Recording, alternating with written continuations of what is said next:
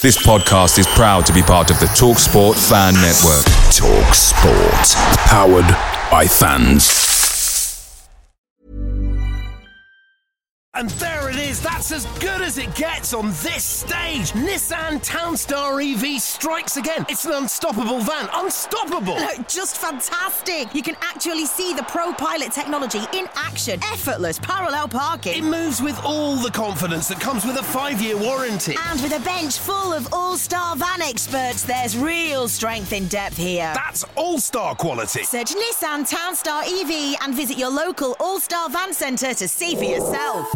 Terms and conditions apply. 5 years or 100,000 miles, whichever comes first. Pro Pilot is an advanced driver assist technology. Driver's responsibility to stay alert, drive safely, and control vehicle at all times.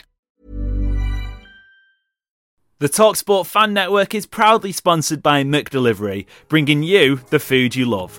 As a City supporter, we know you value delivery, and McDelivery is up there with the very best. You'll always be winning with McDelivery because just like Kevin De Bruyne, McDelivery puts your order right on a plate. So the only thing left to say is, are you in? Order now on the McDonald's app, and you can also get rewards points delivered as well. So that ordering today means some tasty rewards for you tomorrow. Only via the app at participating restaurants. 18 plus, rewards registration required, points only on menu items, delivery fee and terms apply. See mcdonalds.com. Well, the big one is finally here, or at least that's what some would call it. It's Wednesday, May 31st. I'm Adam Booker. I'm Alex Brotherton. And I'm Andrew Detmer. And this is the City Report Podcast. Guerrero's got in front there. And the goal to keep this extraordinary run going. Sergio Aguero. Unbelievable. Manchester United 1, Manchester City 6. It's 2 for Dzeko. Tottenham Hotspur 3, Manchester City 4. They have made the impossible possible.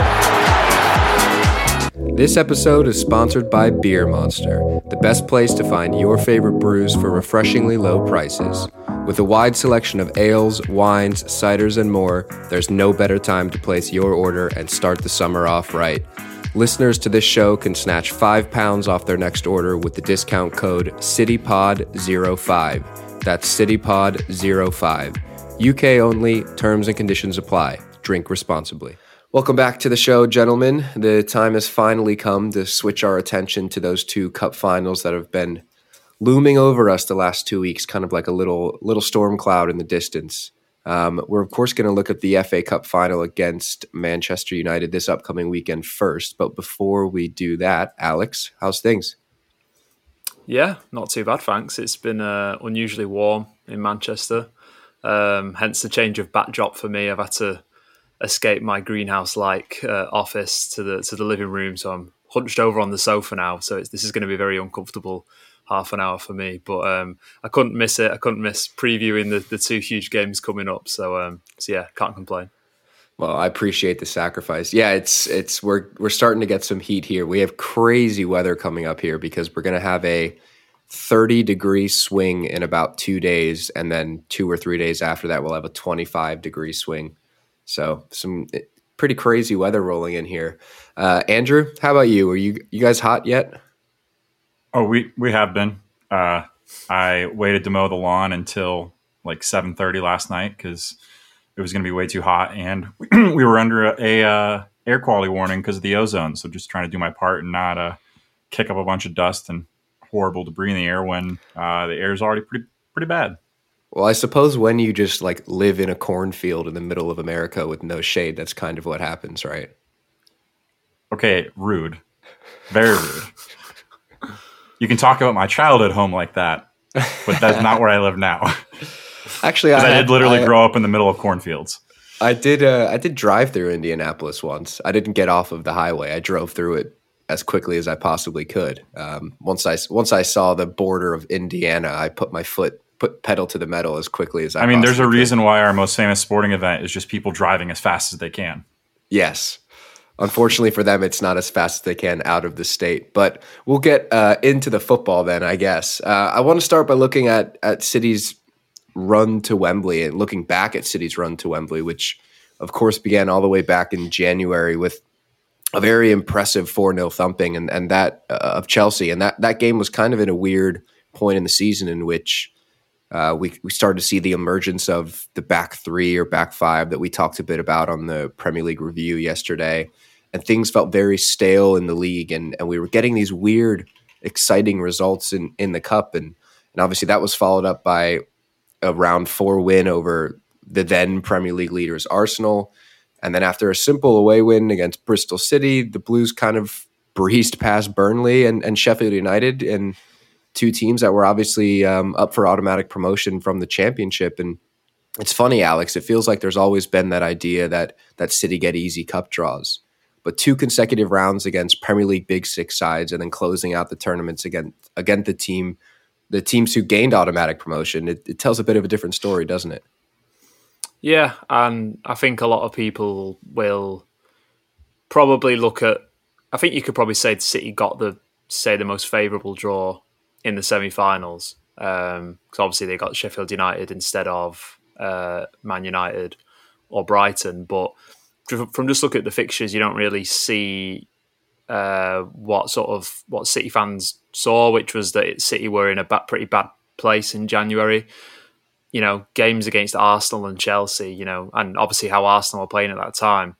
I remember I was at that game where Nathan Ake scored that sort of almost striker-like goal, really, wasn't it? Curling into the bottom corner. And that game was, City did well against Arsenal, sort of man-to-man high press, but it was by no means a sort of vintage City performance. That was sort of right around the time, just before things started to pick up, but they weren't really playing too well at that point. So I think that's a bit of nuance that probably gets missed if people look at City's fixtures. They'll probably see, oh, well, you know, Chelsea were a shambles, which they have been for most of the season, but things hadn't quite got as bad as they are now at Chelsea at that point when City beat them 4-0. So yeah, I think it has been a fairly tough run. You know, could have been harder at points, but sometimes you have to look at the nuance, and to get through Chelsea and Arsenal in a month of the season when City were at their worst, I thought was quite impressive, especially the manner of the Chelsea win, because I don't think anyone thought it was going to be 4-0, but it was a great performance. Well, that's kind of the basis of all of this, isn't it, Andrew? That it's the context of when those cup games were played, and the fact that things had gone so stale in the league, and that 4-0 win against Chelsea came just a few days after beating them at Stamford Bridge. But that about 60 minutes of that game at Stamford Bridge was some of the worst football that City had played all season. And it feels like maybe, certainly the FA Cup, not as much the League Cup, but it felt like the FA Cup was a bit of an oasis for City to escape from what was a very, very stale point in the league season. Yeah, it's interesting because if you look at Pep's history with City, our cup performances have oftentimes been far less swashbuckling than we are in the league, because Pep is such a control freak, and the concept of one screw up and you're out of the rest of the, knockout tournament, I think terrifies him. Rightfully so. I mean, it's almost a totally different sport because the consequences are so different compared to, anyone who says that Pep Guardiola isn't the greatest manager in league history, and I don't mean like a Premier League or La Liga, I mean in terms of league play, that style of play, you're kidding yourself, because he dominates it in a way that no one else does. But knockout brings so many different factors that I do think that we've seen him struggle at times. But the good news this year compared to, I think, previous years is, one, we did get matches that I think suited where we were at in the season well. Like, yes, we played top six sides on the way to, or big six sides on the way to get here. But the good news is we actually played them at a time when that match wasn't such a distraction from the league season. Like having Burnley, having Bristol City, having Sheffield United fall when they did is a lot better than drawing, if we'd had Burnley in the, third round proper of the FA Cup. Like, yeah, it's easy to, they're a quote unquote easy team regardless to draw compared to some other options, but it's better for your season if you draw those teams later than if you draw them early, but then, get Arsenal, Chelsea, United, all three in a row. Yeah, it's interesting you say that because as we've kind of talked about before, the FA Cup hasn't actually been a very happy hunting ground for Pep City. It's only been obviously the one win in his time, and obviously a couple semifinal appearances that haven't gone very well. But it really did feel like almost, we won't say the priority, but it felt like the competition in which Pep Guardiola, and take this with a pinch of salt, let his hair down a bit, Alex, because we were seeing the rotation and we weren't seeing the most talented sides. I mean, that 4-0 against Chelsea, you had Cole Palmer starting that game, Julian Alvarez starting that game, Sergio Gomez and Laporte started that game, Phil Foden played in midfield. And it came at a time in which we've mentioned this, that City weren't playing well in the league, but we're seeing this massive amount of rotation, especially at a time in which Pep didn't know what he was doing in the league either. I mean, that was at the time we're seeing these weird back threes and back fives and Cancelo and Walker playing on the same side and all these really weird varieties of teams.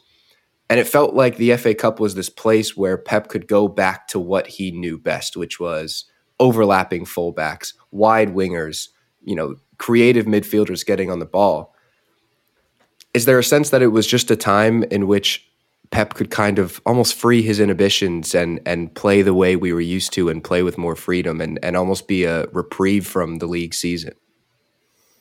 I think, yeah, maybe to a certain extent. I think I'd counter that with, I don't quite agree with that Arsenal game. So I think in that Arsenal game, that was quite similar to I'm getting all confused now. Yeah, that was before we played at the Emirates in the league, wasn't it?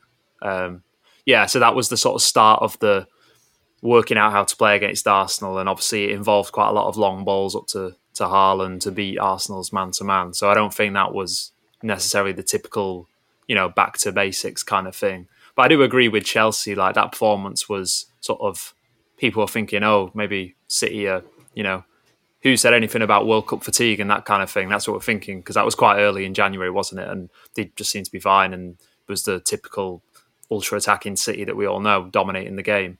And I also think maybe by the time it got to the Arsenal game at the end of January, they'd had the bad run of results in January and the sad faces and all that kind of thing, and the whole Cancelo thing blowing up. And I think, I'm not saying that City, like, they always treat the FA Cup seriously, especially the early rounds. Like, we never see City really going out in the early rounds. It tends to be the semi-final later in the season when they're trying to juggle all different competitions. But it was almost like they kind of had to really take this game seriously to try and play back into form, I think. And I wonder if that kind of, not that the players ever don't sort of want to play as well as possible or go far in every competition, but they obviously knew they weren't playing well in the league, and that game against Arsenal and then the subsequent rounds were just sort of another chance to try and build that rhythm that Guardiola is always saying how it's so important. And perhaps some players saw those games as opportunities to push themselves into the team at a time when the team wasn't playing particularly well in general.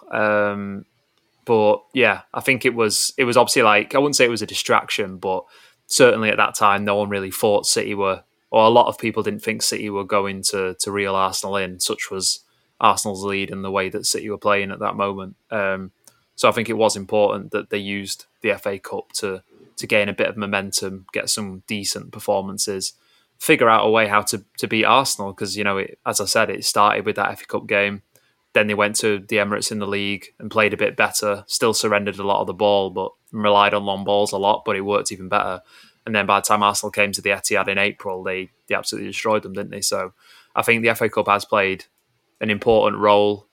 Like, they could go and lose, I mean, God forbid, but they could go and lose on Saturday, but it has played an important role anyway in the season, I think, in terms of regaining momentum and also the Arsenal factor. It was an extra game for Guardiola and the players to figure out and fine-tune how best to play against this version of Arsenal.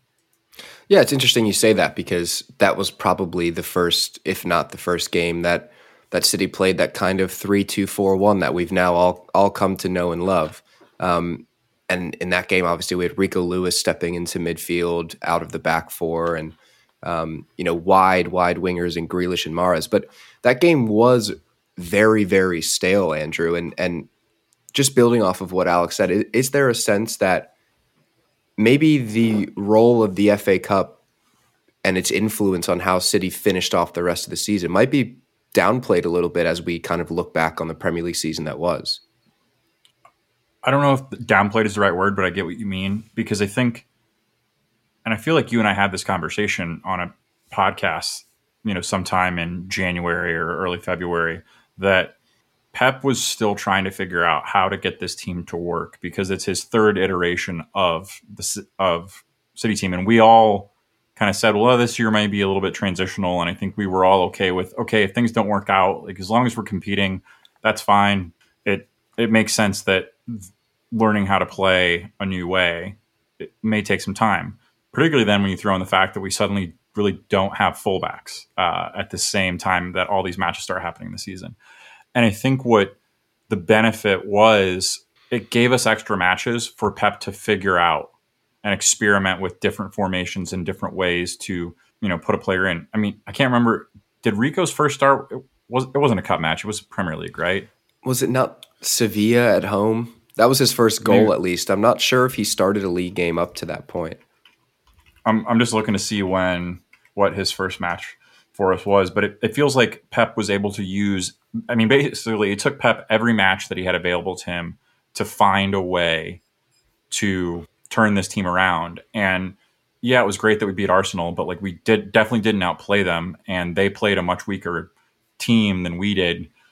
But that gave us some confidence. And then the next time we played Arsenal, we'd kind of figured some things out, and still I'd say that they were a little bit better, but we had figured out some more stuff. And then by the time that they showed up at the Etihad, Pep had used all the matches, figured things out, and had this machine turned into the buzzsaw that it is now. So I think you're right that the FA Cup, in a way, just because it provided matches away from the league, and in fact against really good teams in the early rounds, for Pep to figure out how to make these guys all work together on the pitch.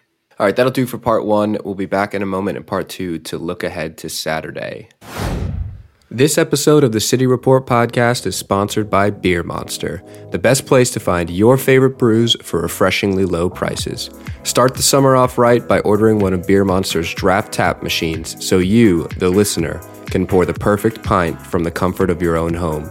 Listeners to this show can snatch a further £5 off their next order with the discount code CityPod05. That's CityPod05. UK only, T's and C's apply, drink responsibly.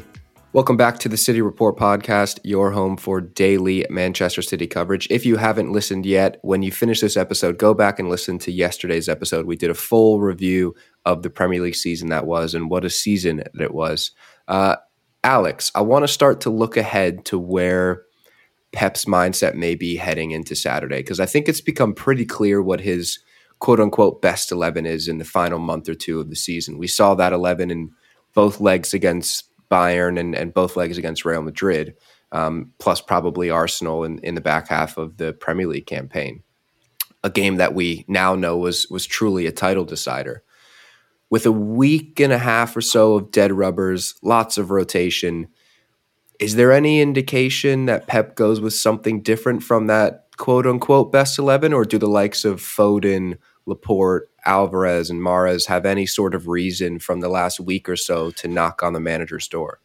I'd be surprised if anyone's made a sort of a case that Guardiola's really going to really think about, like, oh, they've played really well in, these last three Premier League games that were essentially dead rubbers. I think it'd be more a case of, obviously there's those players that didn't travel to Brentford on Sunday who Guardiola said he thinks they'll be ready for the cup final, but it wasn't a definite. So I guess it depends on how Diaz is, how Akanji is, how Grealish is. And there was someone else and I've forgotten who it was, which isn't great. But yeah, it's hopefully they're all back, because I think, Diaz and Grealish, I think, are definitely in the starting lineup if they're fully fit and raring to go. Kevin De Bruyne, that was it. I'm not sure I forgot him. But yeah, I don't know. It's an interesting one. I think it will be largely the sort of established 11 we've seen in the last few months. I guess the biggest question mark really might be if Foden has sort of earned himself a place, because he has been quite good. I think in these sort of last few games where nothing's really been on the line, and City have kind of understandably lacked their usual kind of fluidity, what with so many changes, and okay, maybe mindset's not quite the same because there's nothing to play for. You're just trying to not get injured for 2 big cup finals. He's been probably one of City's better performers. So whether he can, persuade Pep that he deserves to start on the left wing or on the right, I don't know. It depends how much control Guardiola's going to want against United. I suspect against United he'll want that control because they do have quite a dangerous sort of transition threat. He did say in his press conference, I think it was last week before the Brentford game, that he's not like 100%, settled. It's not like he's got his 2 starting lineups for the FA Cup and the Champions League finals down, but he's got a decent idea. And he did sort of suggest that they might be a little bit different, or that the plan will be a bit different because the 2 opponents don't play in the same way. So if you were to sort of read between the lines, I personally think that the one against United will be more sort of control, and maybe Inter will be a bit less, but we're still talking about a top team that can hurt you on the break, and I imagine Inter, like United, will probably let City have most of the ball. So yeah, it's going to be interesting for sure, but I don't think anyone like Sergio Gomez or Cole Palmer or even Rico Lewis, as good as he's been, I don't think he will have made Pep think, oh, I'm going to have to shove him in the FA Cup final. I think we'll see a return to the sort of strongest team we've been seeing.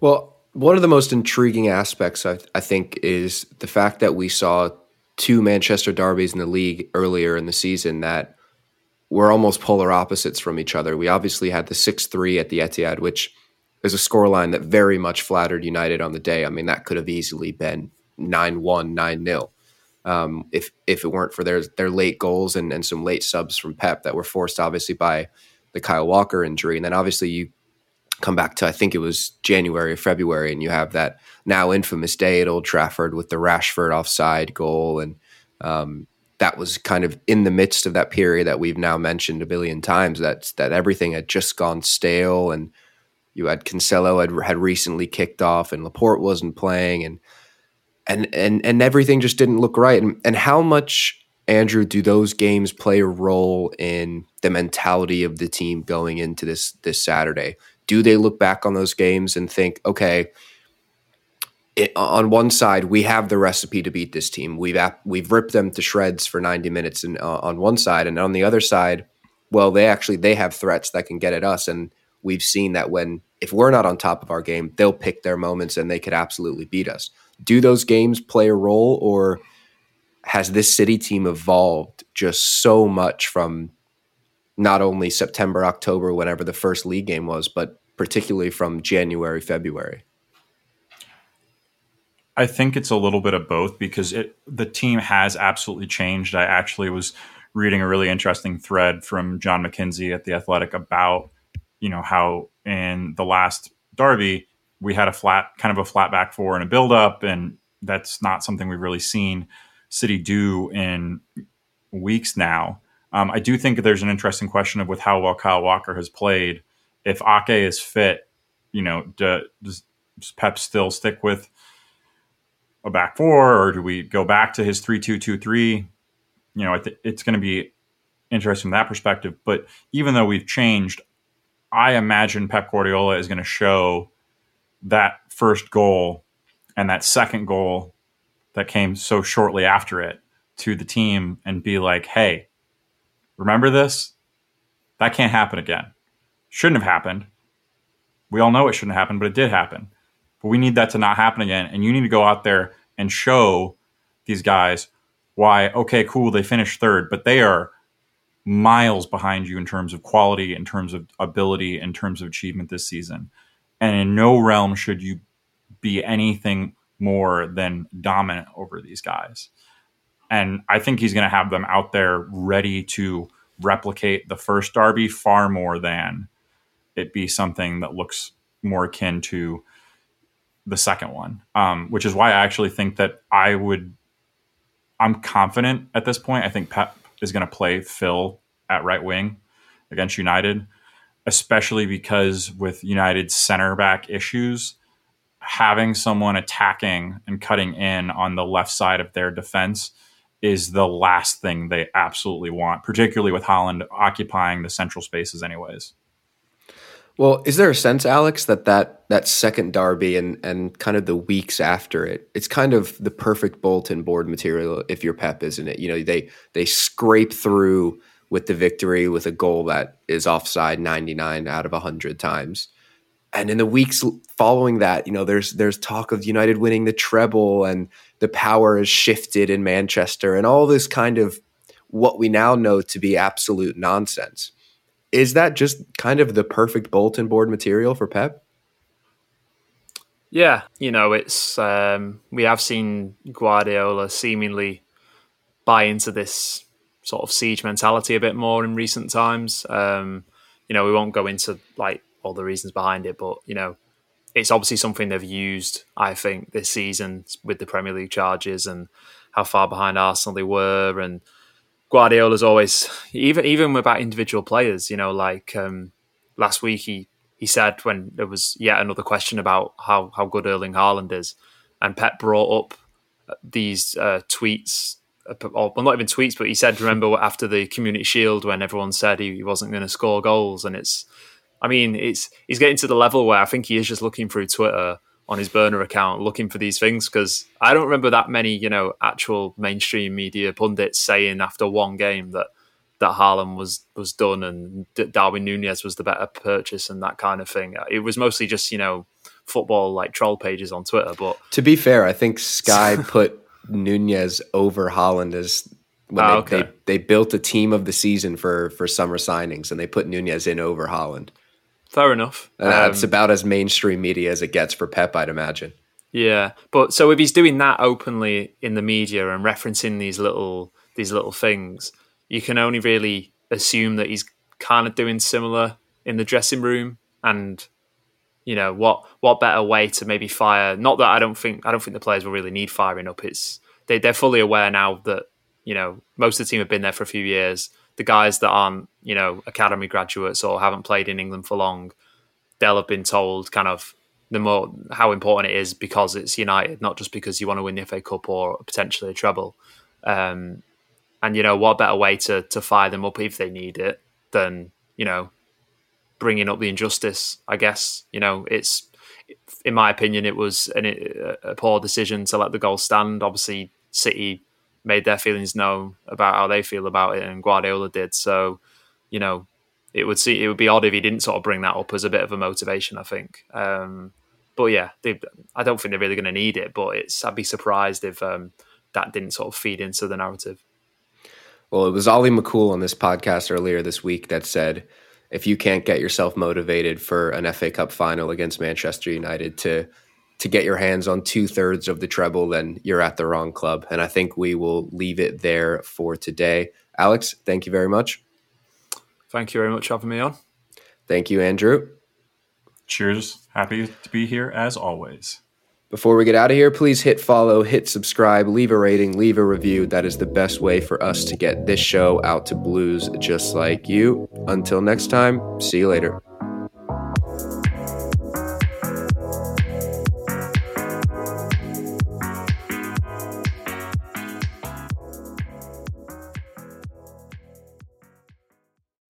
Make sure you're geared up for Man City's end-of-season run-in with McDelivery. Great food delivered right to your door.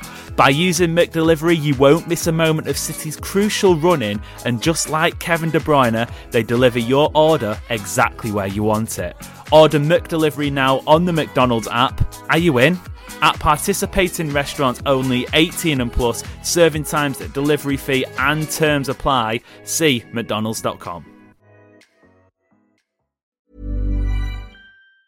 And there it is, that's as good as it gets on this stage. Nissan Townstar EV strikes again. It's an unstoppable van, unstoppable. No, just fantastic. You can actually see the Pro Pilot technology in action. Effortless parallel parking. It moves with all the confidence that comes with a 5-year warranty. And with a bench full of all-star van experts, there's real strength in depth here. That's all-star quality. Search Nissan Townstar EV and visit your local all-star van centre to see for yourself. Terms and conditions apply. 5 years or 100,000 miles, whichever comes first. Pro Pilot is an advanced driver assist technology. Driver's responsibility to stay alert, drive safely, and control vehicle at all times. This podcast is proud to be part of the TalkSport Fan Network. TalkSport. Powered by fans.